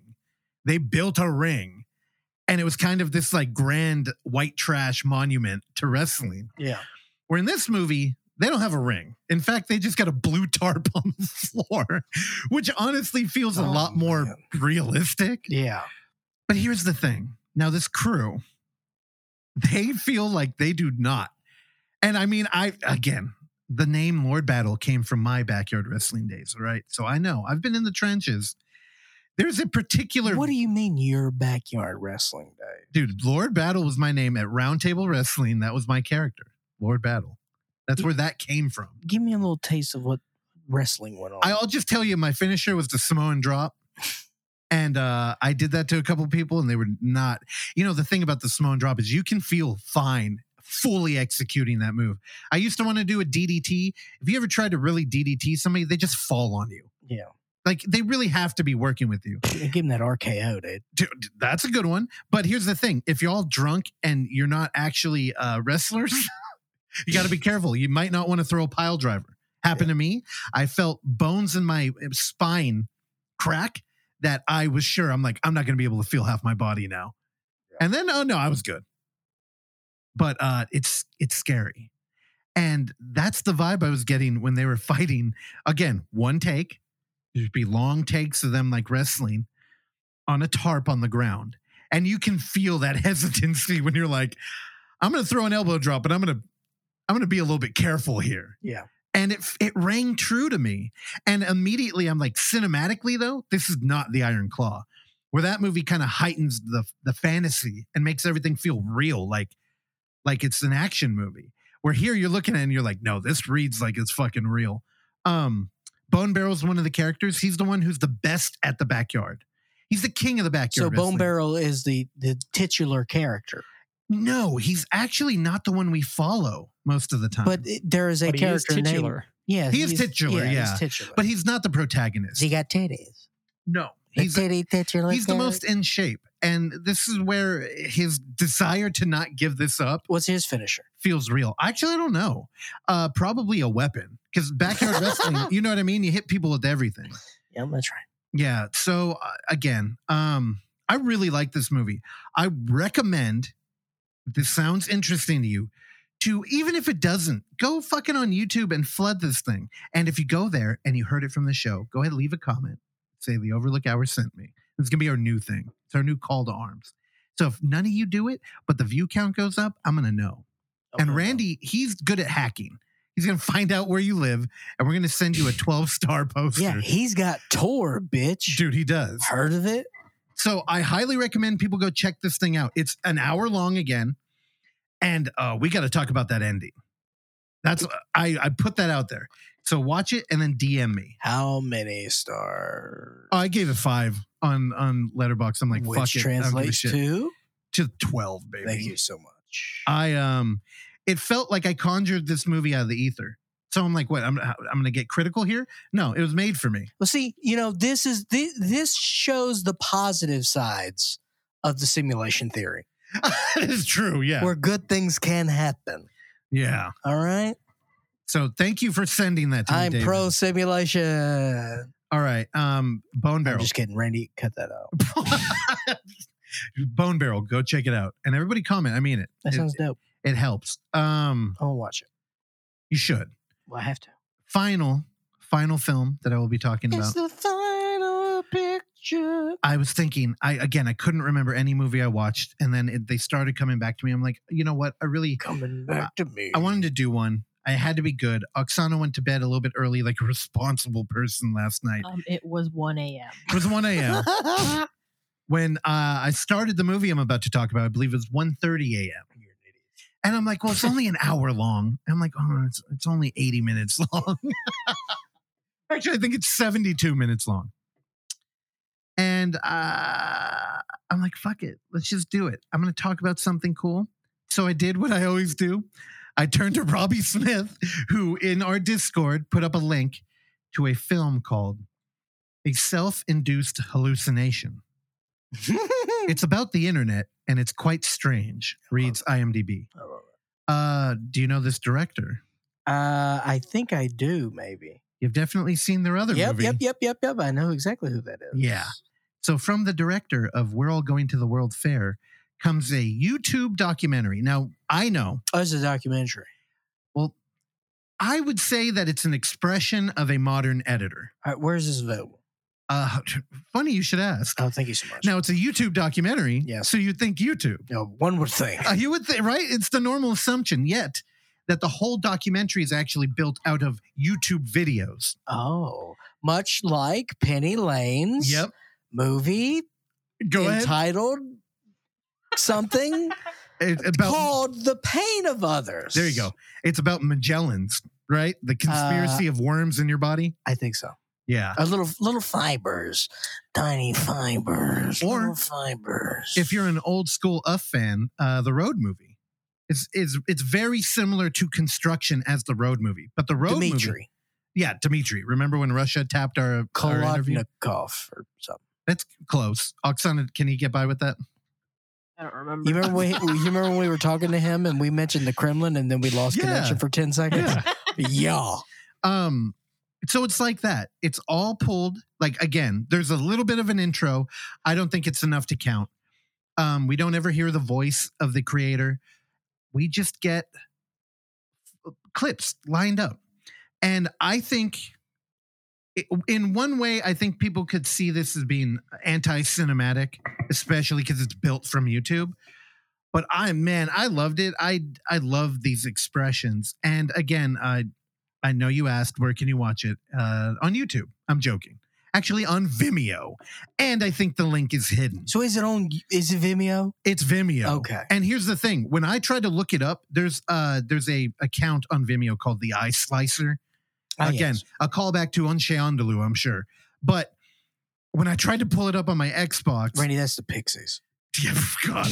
When I tried to pull it up on my Xbox and I went to their account, to their videos, it crashed the app every time. So I had to hook up the laptop to the projector and I had to go in Discord to get a link. Man. Brother, I feel your pain. I hate it. I'm like, fuck, I have the Vimeo app. This is so stupid. Again, a little behind the curtain here. The only stock I've ever bought in my life on Robinhood. Yeah. Vimeo. And GameStop. And it fucking tanked. God damn it. Why did you buy Vimeo? Because I thought it was supporting artists. And then what? We had who was it? Was it Riley that came on the show and fucking went on a fucking tangent about Riley Keough? Yeah. Elvis's granddaughter? Yeah. No. Who was it? Somebody on here. I can't remember, but they were like, yeah, Vimeo fucked everybody. Yeah, it could have been, but no, I don't think she's got any stock in Vimeo. Anyway, Self-Induced Hallucination. We open up and we're dealing with Slender Man here. Okay. The whole thing's about Slender Man. Well, Mr. Burying the Lead. I know. You see what I did there? Now, you Shyamalan our ass. The movie opens up talking about Slender Man. And kind of So Randy. Yeah, exactly. Randy's a little too short. But did you ever? I'm so sorry, Randy. Did you ever see? It was this past Halloween where Victor Yamanwamba. Don't make me spell that. He is at like a 7'3" center for the. You showed me. Yeah, he was Slender Man. That was wild. Yeah. So honestly, that's the type of thing that might have made it into this movie. It's not a highlight reel. There's a strong narrative here. And it's kind of the beautiful thing we like, where it's kind of putting a beginning and an end, kind of an end, on a internet phenomenon. And it navigates the story really well. So we open up with the origins and we talk about something awful and how Slenderman appeared. And then we pivot into the 12-year-old girls who stabbed their friend. Yeah. and she made it out. Did you ever watch that documentary? I didn't. I tried to, and I lost interest. Well, it pops up in here. Okay. And the narrative here Or maybe I did finish is it. kind of navigating creepypasta, the internet, how people who have a lot of fun with an idea create rap battles. So they have, one of the videos we watch is Slender Man versus Jeff the Killer in a rap battle. They smoke Tuca? No, they don't. Theirs is very dorky. It's a very white, if I'm going to go ahead and use skin tone as an adjective. So white and nerdy. Dude. But here's the thing. We're all over the place. So when we get like true crime channels that are like, they have the security camera in the room where they're interrogating a 12-year-old, we get all this different media with there's context, but there's no like hand holding. So you're completely free to make your own judgment here. And we start from the origins, we move into the actual attempted murder, into people who have conspiracies about why Slender Man is popular and who's behind it and what it actually means and what it's doing to children. And then we move into the HBO documentary and how the culture found it to be exploitive or, we just navigate culture. And I think we end up in really interesting territory. By the time the Hollywood movie makes an appearance, it's already so well tread that I feel like it was one of the best arguments for like, there's so much baggage here. And you're bringing this movie to theaters and you have no idea what the fuck you're talking about. And again, this movie doesn't make that claim, but just the journey. You have to come to your own conclusion with this stuff. And it's about the journey, not the destination. Exactly. And I feel like I have a broader respect for Slender Man after having watched this. And my favorite thing here is that we have a mix of like news media. We have a lot of vlogs. There's a beautiful shot where there are 9 different screens on one screen, and they're all people reacting to the Slenderman trailer. And, you can take what you want from that. Like, you could be like, oh, this is a utility thing to kind of just give the scope of the internet. Like, fuck, they made a movie from our thing. Or you could look at it and be like, all of these fucking reaction videos are exactly the same. Like, the audio isn't like locked to one. It's all happening. But at the same moment, all of them are quiet. At the same moment, they're all like, oh, like, there's so much to pull from this movie. Also, it's interesting. Some of the fucking vlogs she pulls. There's one lady, she's a very pretty girl, and she's with her friend. They're talking about Slender Man. So, I'm sorry, quick question. So, do we go back to a lot of the same sources or? Every now and then. It's not, there's no like, it's not so overwrought that there's like a through line video. Okay. We're mostly jump in time, but there are a couple of returning people. And the impact is so great. And actually, the one I'm talking about, there's a little bit of a return because the story grows. And is there a central narrative? Slender Man. Okay. We just kind of move through the cultural phenomenon. Like, it's a very zoomed out view. So, but there's not an interview with Slender Man. No, there's no talking heads here. It's all people. None of the. I'm really hoping for that Slender Man. Well, I mean, there is. Yeah, there is, but it's people doing parody or. Oh, so they got Conan O'Brien. No, Conan does not make an appearance, and I was wondering that the whole time because I'm like, the other thing is Slender Man's kind of still early internet, yeah. So a lot of the video quality is low. Like, it's before everybody had an HD Diplo webcam and Diplo, yeah. And I'm like, are all these videos just unknown, and that's how she made it? And then you, at the end, much like the Road movie, you get the name of every video and the view count. And it's like, no, these are in like 10 million, that's great, 9 million. And then you get a couple that are like 100. Did Penny Lane do that? For view count? I don't know. She pulled from like only a couple. So, because that was more of a central narrative, I think, with her. Yeah. Because we followed like the same people. There was like 3 people that we kind of popped into. Yeah. This one is the complete opposite of that. It feels very mixed. But we do get like the whole bibliography. Yeah, like you'll get a dork who's just like, yeah, you know what, Slender Man's fake, and I know y'all think he's real, but let's just talk about it. And it's like a dude laying on his bed with his camera on his stomach, and then you'll hard cut to like a news organization that's never heard of Slender Man, and they're like, we have a new breaking case, and it's Like if you like mixed media, this is it. It's beautiful. And then you'll get somebody who made a rap battle. But the vlogs, there's pretty girl, she's talking, and then somebody talks off camera and she gets her on camera and they're friends. And she's like, can you get me off camera? Like all the hallmarks are just like real. And then it's revealed she's talking about Slender Man. And she's like, yeah, my boyfriend's fucking obsessed with him. And it's weird. You're like, oh, okay. I didn't expect this to go that direction. He's gay for Slender Man. Well, here's the thing. They talk about marble hornets and all these, like, you know, people tried to make serious content out of a creature. And they part of the thing is they all pretend to be real. So when you watch these vlogs, you're like, is this part of a show? Is this a real thing? And that one, you know, we returned to her a couple of times and they're short. But I think her boyfriend was really obsessed with Slender Man. And it kind of, that was one of the things that left. Kind of like you're obsessed with Gothic King Cobra. Oh, much worse. Like much worse. I don't know, Oksana. Let's go straight to the source. Well, remember, Oksana didn't get to watch this, so. Oh, that's right. Yeah. And I will say, the hallmark of a great horror film, which you might be thinking, this ain't a horror film.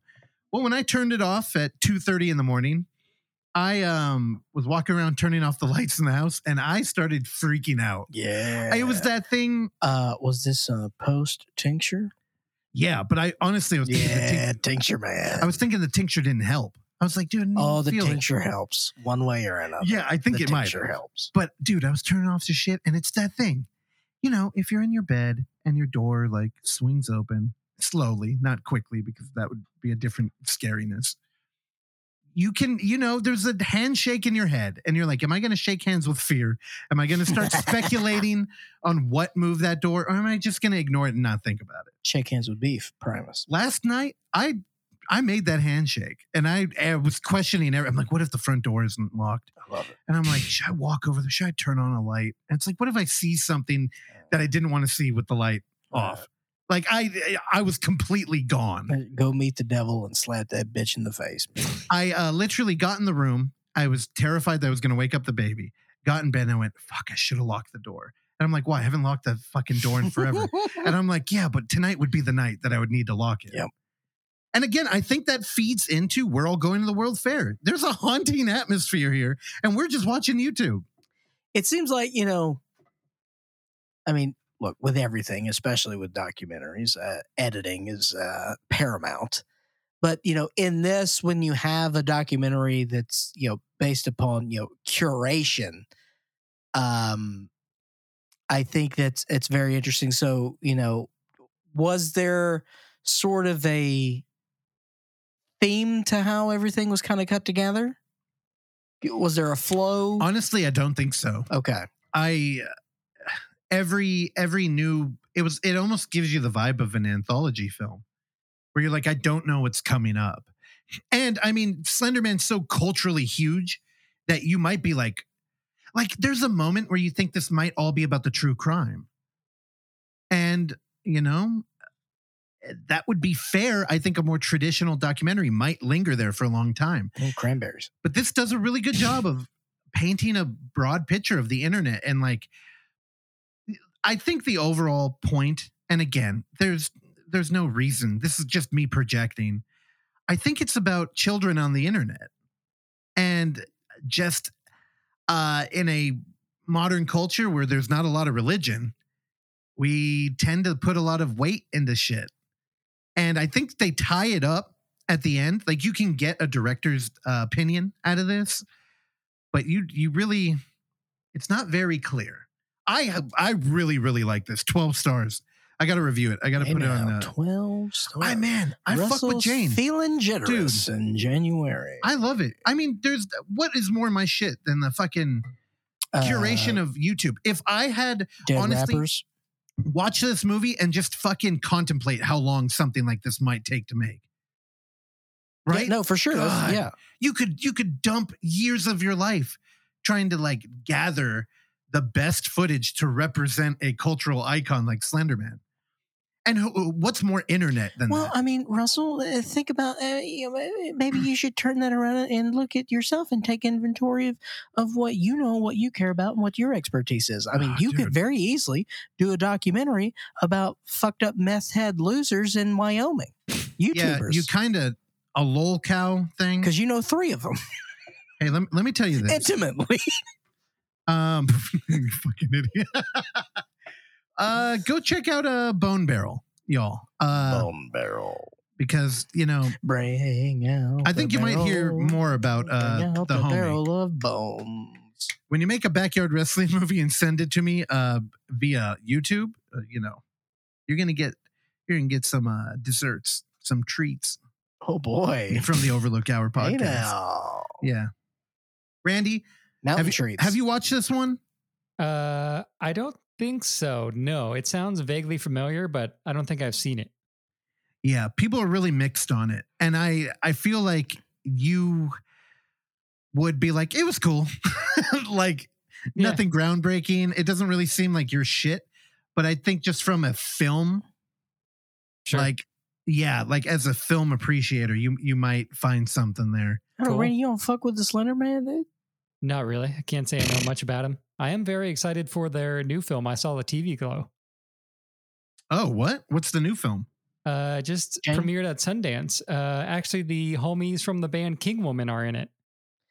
King Woman. You keep name dropping them, Randy. When the fuck are we going to get to hang out with them? That's a good question. I don't know. Actually, I don't want to hang out with anybody.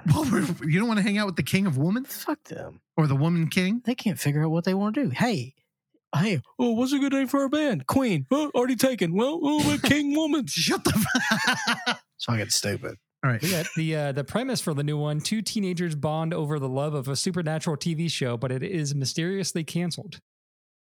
Oh, I remember hearing about that. I'm very in. Yeah, same. It sounds pretty good. But yeah, a self-induced hallucination. So good. I really dig it. All right, I gotta find that. Again, Robbie Smith, you're a godsend. And, you know, Randy talked about it earlier, Rob's World.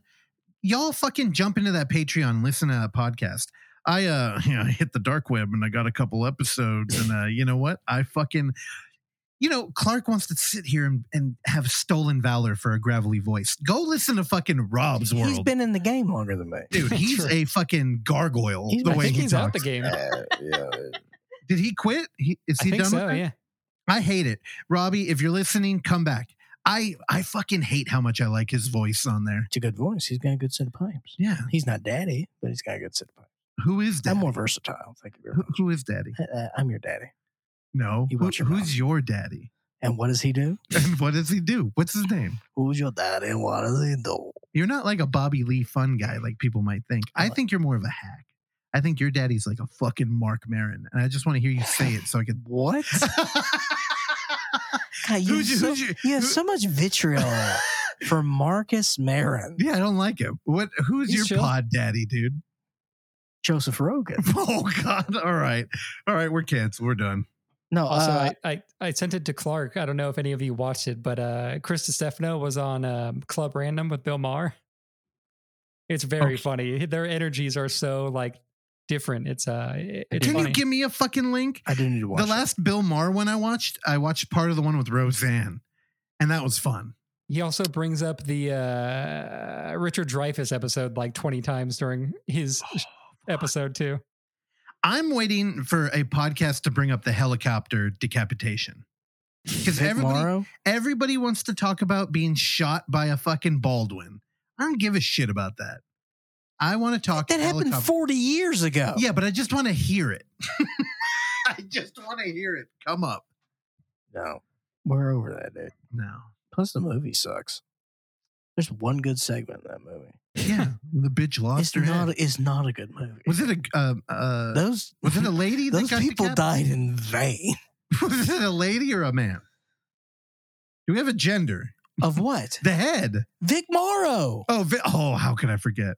Please. I don't know the name of the Have body. some respect. Unless David Lynch says Happy Trails, I don't know these motherfuckers.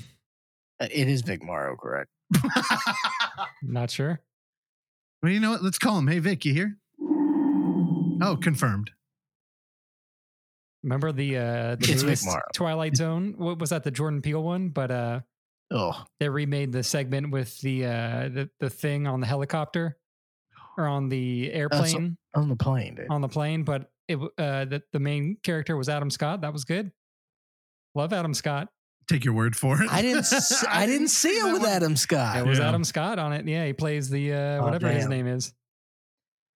So who did it best? Shatner, Lithgow, Scott? I'm going Lithgow. Oh, there you go. Oh, that's our internet documentary. Lithgow ate up that scenery like it was covered in sugar. We can make a YouTube doc about that. What? We name it what you just said, all their last names, and then it's all the culture around the wing of the plane. We could tie it into 9/11 and make it real highbrow. Or, the first thing I thought of is you do it JTT style and you just edit all three together. Oh, yeah. Oh, yeah. Shout out to fucking JTT, Jorge Torres. I don't know if he's still doing it, but he had his Batman revision on Twitch, just playing 24 hours a day, which is if you got a tincture, go tap that tincture and jump onto Twitch. Like a bat tincture. All right, boys, we did it in under 2 hours. Congratulations. Go ahead and give yourself a pat on the back. Good job. We did it. We're coasting into the station. And as we train, I don't know. Is that what you said? When you depart, I guess. Yeah, you could have departed. Well, the train departs, but when you leave the train, decapitated. I guess you're the helicopter. I guess you're detraining. I don't know. Randy, look that up. We'll have the answer next week. Randy, why don't you go ahead and tell our listeners, sign them off. Yeah, sign them off. You and the jack off shit all fucking day. I'm going to go jack off and we'll see you next week. Thank you for listening to this episode of the Overlook Hour. And if you would like to hear more, please subscribe to us on Apple Podcasts, Spotify, or whatever your podcatcher of choice is. And while you're there, go ahead and give us a rating and or a review, which is a very easy way for you to support this show that we bring to you every week for years now, free of charge. And as always, you can find us on YouTube at The Overlook Theater, Instagram at The Overlook Theater, Facebook at The Overlook Hour, and Twitter at The Overlook Hour. Last but not least, you can send us your emails and tell us how much you like or dislike the show at overlookhour@gmail.com. And if you're nice, maybe we'll read them on the show. I've been your engineer, Randy Stat. Please join me along with Clark, Russell, and Oksana again next time. Bye.